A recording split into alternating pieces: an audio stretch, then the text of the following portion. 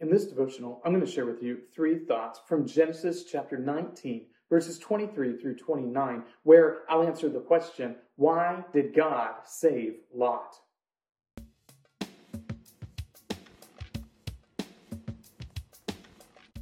Genesis chapter 19, verses 23 through 29 says, "The sun had risen on the earth when Lot came to Zoar.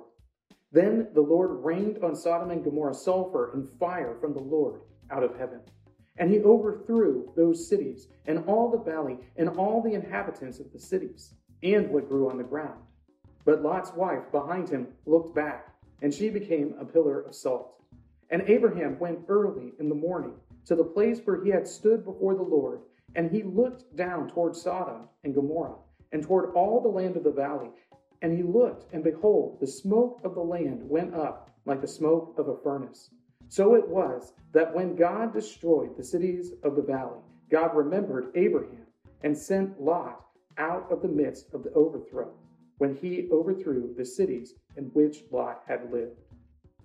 When you read through the story of Sodom and Gomorrah, there's all sorts of different questions that come to mind. There's questions about why it is that Sodom and Gomorrah are destroyed. To what degree does homosexual sin play a part in the destruction of these cities? Whatever happened to Lot's wife, and why is she turned into a pillar of salt? These are all great questions, but they're all questions that pale in comparison to why God saved Lot in the first place.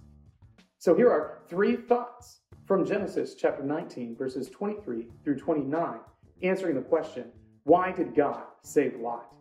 Thought number 1, Lot was hospitable.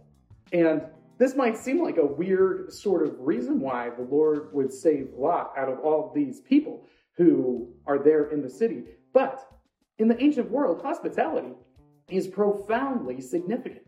It is really important that you take care of the people who are in your household. When you invite somebody into your home in the ancient world, you are taking responsibility for them. You are saying that I am going to protect you like you are a member of my family. And Lot is there at the city gates when these 2 men enter, and he imposes upon them. He makes sure that they are going to come with him. When they say, no, we'll sleep in the city street, he says, no, you're not going to stay there. You are going to come and you're going to stay with me. You have to let me keep you up. Lot is hospitable to these men, and it demonstrates a level of honor that he himself possesses.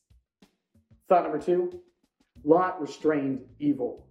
When the men of the city are coming to rape the visitors that Lot has in his house, he does not let them go. He does not let these men come into his home and take these visitors and bring them out into the street and rape them. He puts a stop to it. He restrains their evil. And in trying to restrain their evil, he does something that is profoundly difficult for us to understand. He says, I'll let you have my daughters. You can't rape these men. I'll let you rape my daughters, though. And what this does is enrages those people all the more, as if to say, Lot, you are not allowed as a guest in our city, as a foreigner, as a stranger. You aren't allowed to impose your morality onto us. But Lot doesn't let these men attack these guests in their town. Lot restrains their evil, and he does so by force, barring the door, not allowing them inside. Thought number 3, Lot was Abraham's nephew. So if we really want to know why God saves Lot, we have to talk about the fact that he is related to Abraham. And Abraham is God's chosen person. Abraham is the man that God chooses from among all of the nations to begin his nation of Israel, from which Christ will come into the world. And it's because of Lot's relation to Abraham that he ultimately is saved. It's because Abraham is God's specially chosen person to bring about his redemption in the world. And it's because God so honors Abraham that he rescues Lot, his nephew, from the destruction that was so deserved there in Sodom and Gomorrah.